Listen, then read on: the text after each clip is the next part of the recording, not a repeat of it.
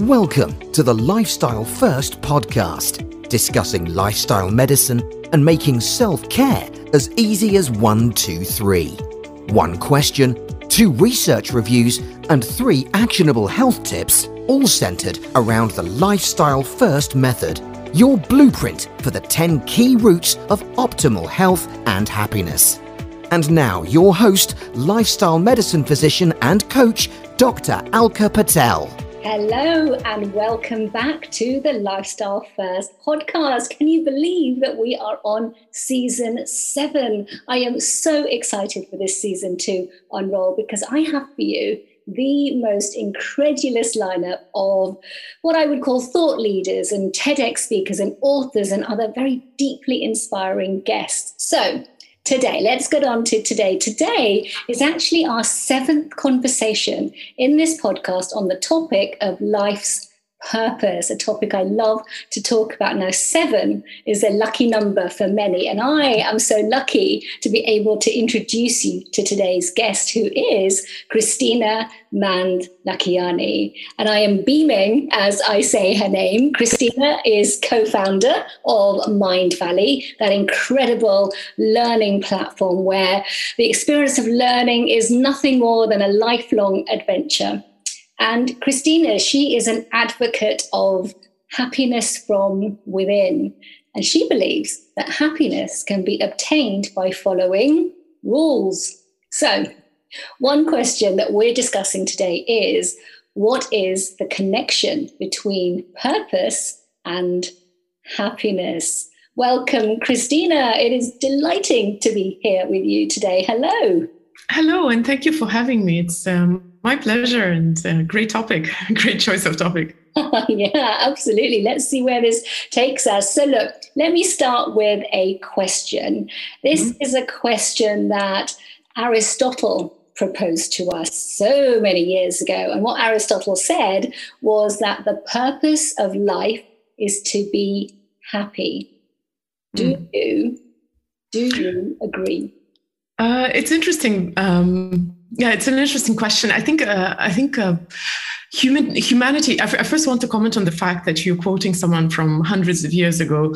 You can say thousands of years ago, because it's interesting how humanity has been through almost all the truths and ideas and a lot of things that we're talking about right now. At some point, somebody would have talked about that before. So usually when I refer to the great thinkers of the past, I do 2 things. I first like to see the deeper wisdom in what they're saying, but I also like to remember that they were speaking in their own context. So I wouldn't dare to comment on Aristotle saying that the purpose of life is to be happy, because I do not know the circumstances in which majority of people lived at that time, and history is not very straightforward or linear. It has had its ups and downs. So certain ancient periods might be more advanced than certain recent periods. So in that sense, it is the wisdom from the deep past that's coming to us. When I talk about happiness, I generally talk about very mundane, everyday life approach of a contemporary modern human being with our modern specifics of life, because we do live in a different time and completely different circumstances. And one thing I know, I do not know if the purpose of life is to be happy per se, but one thing I know for a fact is that almost every single person is united by this desire, and we don't always admit it regarding ourselves. But if you ask yourself, what do you want for the most loved people in your life, for your children, for your parents, for your love partners, you usually, love partners is a slightly trickier thing, but most people that you love unconditionally, you usually want them to be happy. And this is this one desire that unites all the people in the world. We want happiness. It is actually deep behind every single goal that we set. So whether life's purpose is happiness or not, I guess it depends on each person to choose what their life purpose is. But one thing is certain, that every single human being, whatever their purpose is, whatever their goals are, somewhere underneath all of that is the desire just to be happy. Yeah, I completely echo what you say in the sense that it seems like such a fundamental desire, need, want, wherever that sort of sits. But what about defining happiness then? Because it might mean something different to me and to you and to the rest of the world. And yet, if you're saying we're united by this emotion of happiness that ties us and gives us that interconnectedness, surely we all need to express happiness in the same way then. Now you ask the question to which I could keep giving you answers for a really long time. So in the context of what you just said, I would say that happiness is a unicorn. It's a magical creature that everybody knows what it is and can draw it, but nobody has seen it in real life.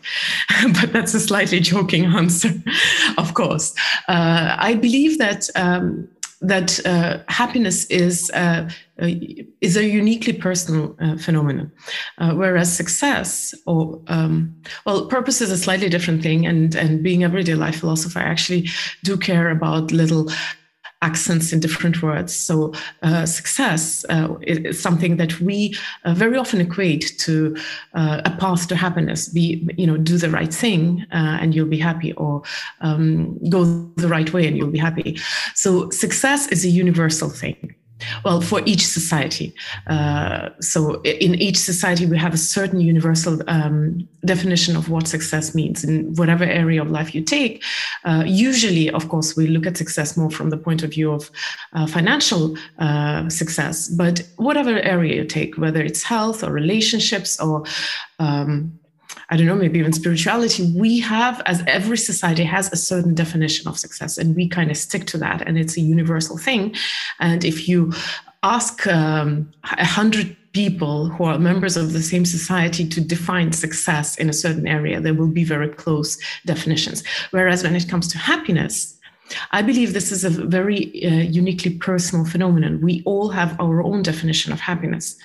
And I've researched happiness for many years now, not as a researcher, as in I'm not making my own studies, but I research other people who research happiness. I research speeches, books, everything what is out there on happiness. And I can tell you that as a society, we do not actually have a common definition for happiness. That's why I'm saying it's like a unicorn. We kind of all know what it is, but actually nobody does. So it is funny because there are hundreds of actual scientific research on happiness. Yet, as a society, we can't agree on the simplest things about happiness. And if you listen to the contemporary discourse on that, you will hear a lot of very interesting and sometimes contradictory sayings. And when we come back to purpose, of course, meaning is slightly different than purpose. But one of the latest ideas, which is very popular, is that happiness is irrelevant. You have to have meaning or purpose in life, and then happiness kind of happens as consequence of that. I have my reservations about that definition, definitely. But maybe the most striking thing is that we as a society can't even agree on whether happiness is an emotion, or is it a certain kind of state, or is it some kind of life view or attitude. There is no common definition of what happiness is, which is why I believe that the best thing anyone can do for themselves is to actually try to define what does it mean to be happy for you specifically. Yeah, and I completely understand that. I guess the slight difficulty with having this sort of personal definition is from a research angle, which you already sort of touched on, is that where research is concerned, and we love research, don't we? Because it gives us sort of numbers to crunch and a real sense of, a bigger population effect. But where research is concerned, we need definition because we've got to know what we're measuring against, of course. And a really simple measurement is simply to ask you, hey, Christina, are you happy? And it's a very, very subjective response. You're going to give me yes, no, or 8 out of 10, 10 out of 10, 4 out of 10. And I guess that goes away to being able to give it some sense of definition. But we don't really have that depth, do we, yet, of thinking about happiness collectively as we talk about, don't we, hedonic happiness and being in that moment with your senses. And in this very moment, I'm certainly happy talking to you. But in the longer term, is this that deeper fulfillment, that meaning, that purpose that gives you that more deeper joy and that deeper happiness, that eudaimonic happiness? And certainly lots of researchers have talked about hedonic and eudaimonic happiness, haven't they? And it's trying to connect it to purpose, because again, do you think it's a two-way street? Having a sense of purpose in your life can create that happiness that we all crave for, and having happiness helps you to seek out that purpose and fulfill that purpose. Do you think it's a two-way street? Well, first of all, I don't see that there is any problem with us being very subjective about happiness. There are, I guess, a lot of phenomena where we have to subjectively just say, and you're right, the scale of happiness from, let's say, if we take it from 0 to 10, is very different. And a lot of people have noticed, psychologists mostly, most notably, of course, that my definition of I'm happy at 4 and your definition of you're happy at 2 might be the same, or our 4s might be very different. It is a subjective thing, which is why, you see, if you approach it from it is yours to create on your rules, based on your definition, then there is nothing wrong with subjective, because it's your game anyway. But when it comes to meaning and happiness, or purpose and happiness, it is incredibly tempting, especially nowadays, that everybody tells you that don't search happiness. And there's a lot of rhetoric about that pursuit of happiness is going to, you will not find happiness if you go for it. It will somehow happen. And a lot of people, there is this famous TED Talk, actually, I do not know how famous. For me, it is famous because it's on happiness, where the lady says that happiness is relevant, meaning is important, and meaning will give you the sense of satisfaction. Well, I believe that this whole contradiction happens because we haven't defined what happiness is. So when I talk about happiness, I want to say one thing up front. I do not define happiness as an emotion. Because if you define happiness as an emotion, it is by nature transient, because emotions do not stick. The moment you think of emotion, the moment you start giving it a name, and better yet, when you start expressing it, let's say you're trying to describe how you feel, it starts changing. That's the nature of emotion, it's changing. So if you define happiness as an emotion, whether it's joy, ecstatic, peaceful, whatever emotion it is, by its nature, it's not going to stick. So if you want lasting happiness, obviously we have to go beyond emotion and look at a certain state of mind, or state of how you perceive the world, how you interact with the world. So for me, it is a very important thing. If you define happiness as a state, you have much better chances at attaining it. Second thing, being in personal growth for 18 years by now. God, I've lost count. I know that almost everything you take in personal growth, you understand that you have to work on it. It doesn't just happen. If you want health, you have to work on your health. If you want love, you have to work on your relationships. If you want spiritual awakening, you have to work on understanding yourself, on your connection with God or whatever you believe in. Somehow, with all of that, we understand that we have to work on things to have them. Somehow, in our contemporary society, happiness is this one area where we believe that if you work on it, you're not going to get it, and that it somehow happens. Do the right things, and it's just going to happen. But things don't happen like that in life. Nothing happens like that in life. Why should happiness? So, as I said, I have a big problem with people saying that, focus on the right things, do achieve success. The biggest myth is that success is going to bring you happiness, or have meaning and happiness will happen, or help others and happiness will happen. Well, the thing is that the act of helping or being altruistic does create certain chemicals in your body which make you feel good, the same way as exercise makes you feel good. Obviously, there is a very huge temptation to do things which make you feel good. If you have a great purpose in life and that purpose helps you create the state of flow, you will feel happy in the state of flow. But what I'm trying to say is that happiness should not be secondary. We should not look at it as a side effect of doing the right thing. As you mentioned, I like research mostly because it gives me a little bit more substance than my own conjectures about this life. But there was just recently, actually, I think it was in May this year, a whole bunch of research was studied in this one study, which tried to combine 200 papers on correlation between happiness and success. And what they discovered was that, success doesn't give you happiness, obviously. Your level of success is not any kind of predictor of your level of happiness, but you're much more likely to achieve success if you are in the state of happiness. So there is correlation, but it is going in the wrong direction. It is not going and do the right thing and you'll be happy. If you can create happiness, you're much more likely to succeed in doing the right thing. You're much more likely to be interested in helping others, to be motivated enough to have a purpose in life. We've gone from happiness, the emotion, to happiness, the state, to really what I like to call happiness, the skill.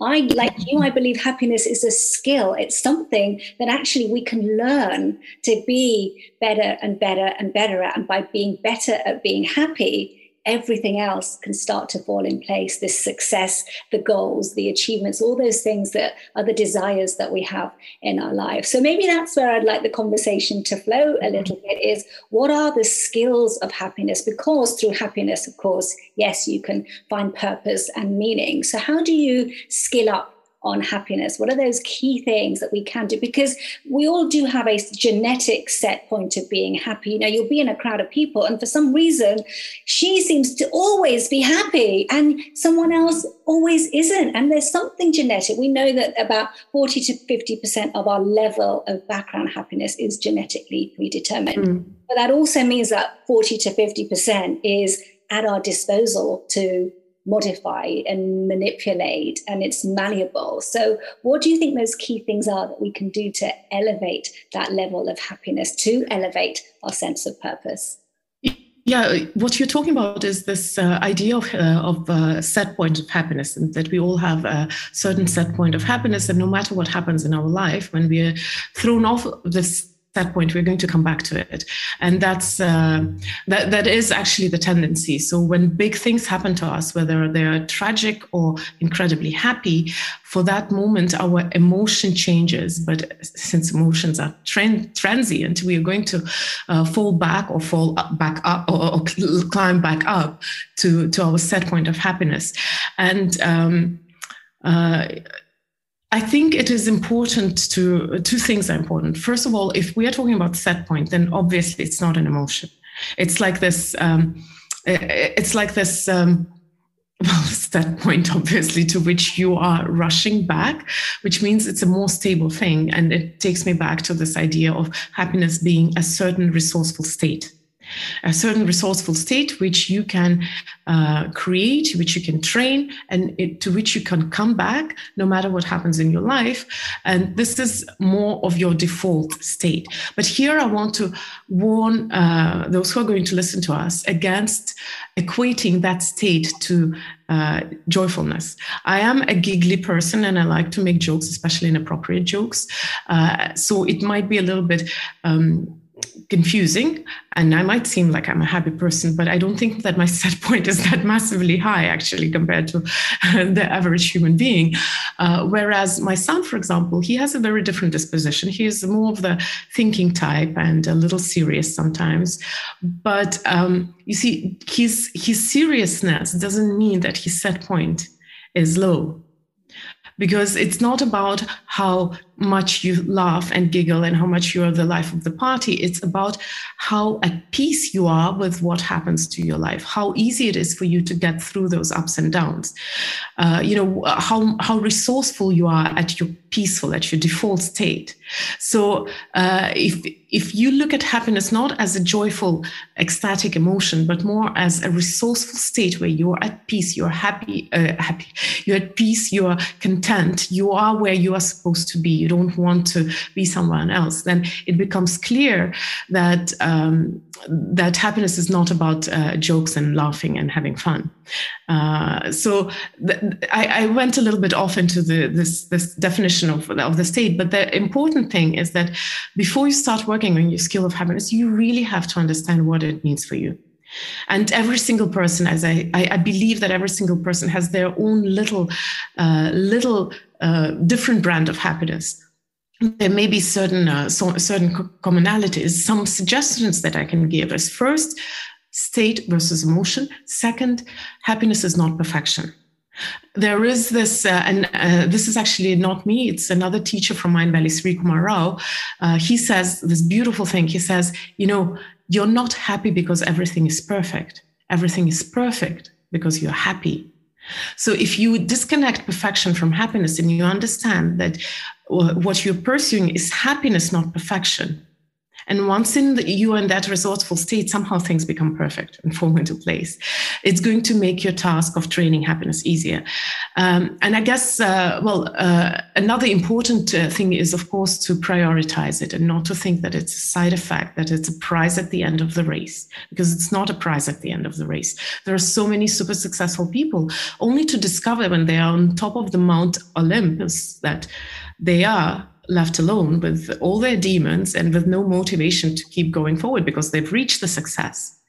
So if we understand that happiness is not the prize at the end of the race, but it is a skill, as you say, a skill which you need to which you should learn to train, then you have better chances at getting it in this life, in this lifetime. But for skills, you see, if happiness is a state and not an emotion, then obviously you need long-term strategies. You need to learn things which help you to thrive in the long term. So I have my happiness little indulgences, like I like to drink my tea sometimes endlessly, and my chocolate, and I like a glass of wine, and I like to go out partying, and I like to hang out with my friends. And actually, meditation can become this, this addiction, this drug. The interesting thing is that there is a theory of hedonistic adaptation. Whatever makes you feel good momentarily, actually you adapt to it. So it stops having such a strong effect on you. You need more of it. You need stronger of it. You need more often of it. So anything which improves your mood momentarily has actually, it is a slippery slope, because you may end up being in that, in that rut of squeezing the most out of thing that works. So even the techniques that I suggest, I often like to change them up, to turn a different side to them. A classic example is gratitude exercise. There is this, I think it's Harvard study that showed that if you express gratitude for 30 days, your subjective perception of happiness lifts by 25%. I know Sean Aker talks about that as well. He suggests gratitude exercise on a daily basis, and you see results in 1 month. But the thing with gratitude, it is a slow. It is one of those slow things. When you express gratitude, you don't feel ecstatic at this moment. You might feel a little bit better, but over time it compounds. But even with that amazing exercise, you can have the effect of hedonic adaptation, where it stops having the same effect on you. So I like to shift it from time to time to change the time frame, to change the focus. Sometimes you're grateful for the things that you generally have. Sometimes you're grateful for the things that had happened recently. Sometimes you're grateful for the people. Sometimes you're grateful for what's happening in your personal life, in your work. Whatever the shift you take, I like to add emotions to that. But recently, and I think it's appropriate nowadays, because this past few years have been hard for a lot of people, what I've noticed about myself is that I've stopped looking forward to things, because things have become so monotonous. And I used to enjoy my life more when I had something to look forward to. And there is actually a phenomenon where the expectation of pleasurable event is more pleasurable than the event itself. So I decided to shift the practice of gratitude and to add, or maybe temporarily replace it with, what am I looking forward to? And it is a slippery slope too, because the moment when I decided to do that, it was on Wednesday. On Thursday morning, I got terribly sick and I was out for the whole of Thursday, and everything I was looking forward to on Thursday got cancelled. So you see, it reminds you of how interesting and how humorous life really is, because can you look forward to things without getting attached to your expectations? Can you be grateful for things that you have without them becoming boring? Can you be grateful for things that have happened without being nostalgic and keeping looking into the past? Whatever practice you take, there are ways to do it so that it works for you, and there are ways to do it so that it has no effect and maybe even harms you. So it's an interesting thing. I don't think I gave you an answer. I think I'm just being my usual self right now.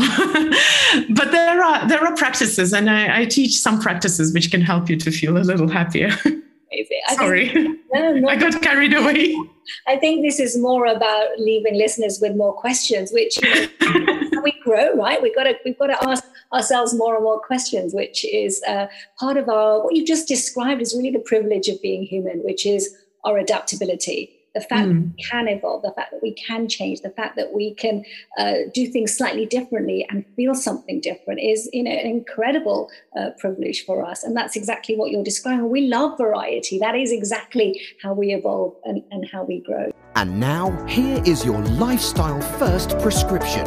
Your 3 activating actions to take you from knowing to doing.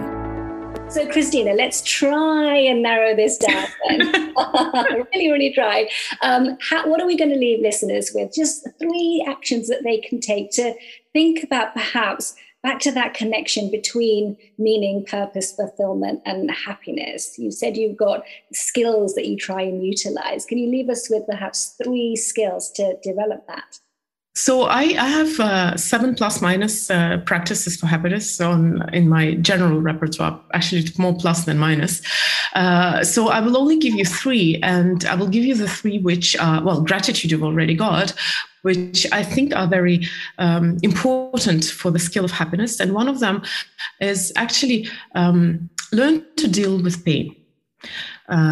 It's a very important skill. If you learn to understand pain, to become friends with it, not as in going and seeking for the pain, but not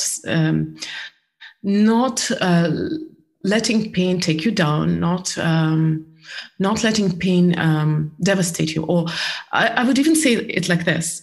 When we have any kind of emotional experience, but let's say for the sake of this example, a painful emotional experience, there are 2 ways that we can evolve from that. We can become better, which is a classical cliche, if we learn from that, if we transform from that. And that's, although it's not a cliche, but it is a much more common case, we can become traumatized. And the thing is that life comes with pain. Susan David, a brilliant TED Talk and a psychologist, she says, pain is the price of admission to meaningful life. So you see, we're coming back to meaning. If you want to have meaning in your life, you have to be okay with the fact that occasionally you will be uncomfortable. Because meaning is attachment to some degree. It is attachment, whether emotional or, when we have meaning, we care about things. And if we care about things, there is the chance we're going to get hurt, or if we care about people. So this, if you want to have meaning, you have to be at peace with pain. You have to learn how to deal with it, natural, right? And not demonize it. It's a natural part of life. A lot of things in life happen through pain. Life is created through pain. Apparently, it's not only the mother, but the child also feels intense pain as the child is being birthed. So it's a natural part of life. When you go to the gym and you get out of it and your muscles hurt, you actually enjoy that pain. Can you learn that in your life? To see pain as this impulse of life that is in you, and not as something to be afraid of, to be running away from, to learn as if you can learn and never have it ever in your life. It's not working like that. And why I started with pain is because I like this. When you mentioned your topic of this conversation, of course, I thought about Viktor Frankl, a brilliant psychologist from the past, and he has this this famous idea that suffering ceases to be suffering when you find meaning. So, if you have a lot of pain and you suffer, the moment you find meaning. And it doesn't mean explanation or excuse for the pain, just meaning in life. Suffering ceases to be suffering. And I had to start with pain because, so many things beautifully come back to happiness, pain, and meaning. Another important skill is very much related to pain is forgiveness. Because that's, grudges or being upset with someone or holding that bad energy against a situation or a person is the most common type of poison that we take. And it's a Buddhist saying, sorry for another cliche, that to be upset with someone or to hold a grudge against someone, it's like drinking poison, hoping that another person is going to suffer. So obviously, forgiveness is a very important skill. In addition to knowing how to deal with painful experiences in your life. Here, when I talk about forgiveness, I want you to look at it wider. It's definitely the people who have wronged you, but also forgiveness of yourself and forgiveness of the circumstances and the situations. Because we often, when we talk about forgiveness, we focus on people who we don't like, but actually it's also forgiveness of people that we love and we think that we might not have to forgive. But it's such a deep topic that if you go deep into that, you'll discover how much there is to forgive. And you can equate it to letting go. It's a beautiful topic. I could talk about it separately. And the third skill, I have to say that, and this was the skill that I was trying to run away from, because in personal growth, rule number one is everything in your hands, and you are the master of your own happiness and of your own life and everything, whatever, it's all coming from you, and it's still true. But there is the longest research on happiness ever, 75 years. It might be Harvard again, or maybe I'm forgetting the university names, but they were looking at the lives of young men in the beginning of the 20th century, following their lives until their late, old age, and trying to figure out what made some people happy, some people less happy. And the biggest correlation they found between the sense of happiness is with the strength of your connections, of your meaningful connections in life. So the third skill is actually the skill of making connections with people, of having someone close and important in your life, even if it's just one person, but a living human being, preferably not a cat or a dog. Because that, and there is so much research in that, in medical science as well, since you, actually, I do not know, are you a medical doctor or are you a PhD doctor? Medical. So it's so funny how we take just doctor for granted. so you would know, but in UK I heard there is actually a very big focus on fighting loneliness and social isolation, because a lot of research shows that our death rates with certain diseases are way lower if you have meaningful connections. Apparently, chemotherapy in certain types of cancer is less efficient than having a close person in your life, having the social support in your life. It's scary to look at that, but it is important not to be alone. So these are the three skills I would point out, and they might be a little not what people have expected, maybe. Oh, no, not at all. I think they're incredibly fundamental to the way humanity works. It is how we live, isn't it? We live pain. We have difficult relationships. We need connections in our life. We are social beings. So all of these things really do resonate. So thank you so much for that, Christina. I think there's a huge amount of depth to what you brought into this very short conversation. I think we could have carried on going deeper and deeper and deeper and asking even more questions. But I'm sure people will have questions. So if they did want to reach out to you, find out more about you and your work, what's the best way to find out more? So I'm, as a co-founder of Mindvalley, I'm also one of the authors of Mindvalley. Actually, not because of that. I became an author, and as a co-founder, I'm just part of the package. So definitely you will find me on Mindvalley. But among all the other offers, if you want direct connection with me, then I'm on Instagram most active. That's where I write whatever comes to my mind. Amazing. It's great stuff that you're putting out. Really appreciate that. I will certainly put your links to your Instagram up on the podcast, so people will certainly be able to reach out. And again, thank you so much. It's been a real pleasure talking to you. Certainly left me with lots of questions to ask you. Me and my daughter last night, in fact, we're having a very deep conversation about this very thing about hedonic adaptation. So I've got now even more questions to take back to her. So thank you so much. Lovely speaking to you, which really leaves me to draw this episode to a close now and wish everybody a happy, healthy day. Thanks for joining us on the Lifestyle First podcast, making self-care as easy as 1, 2, 3. Don't forget to subscribe and share, and we'd love it if you'd be kind enough to leave a review. To learn more or to arrange a consultation, please visit www.dralkapatel.com. See you next time.